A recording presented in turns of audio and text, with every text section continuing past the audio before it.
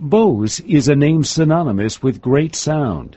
Bose home theater systems, speakers, and headphones are coveted by many for their lifelike reproduction of sound. The man behind that technology is Indian-American Amar Bose, founder and chairman of the Bose Corporation. At the Bose headquarters in Massachusetts, the 77-year-old founder continues to innovate. A great pleasure to push toward the unknown and see if you can go beyond the borders of what we know now. Amar Bose has much to be proud of. He ranks among Forbes magazine's 400 richest Americans, and he holds more than 24 patents in the field of acoustics. Even in creating his corporation in 1964, Bose was a trailblazer.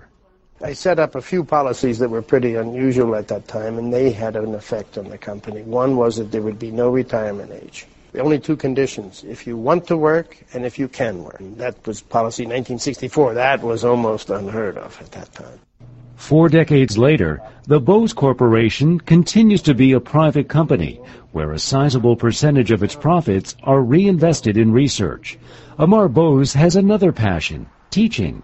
Bose studied electrical engineering at the prestigious Massachusetts Institute of Technology, and then taught there until 2000. I worked very hard. I had 35 teachers under me, and I had chosen the best. I was given the freedom to choose from the entire faculty and did the teaching in a very different way. That approach was a hit with students. MIT professor David Peralt.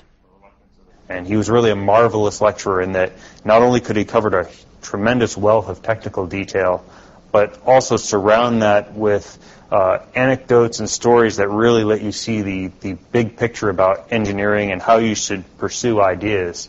The son of an Indian immigrant, Amar Bose was born in Philadelphia in 1929.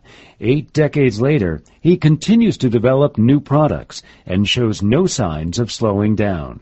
For producer Niharika Acharya, Jim Burtell, VOA News.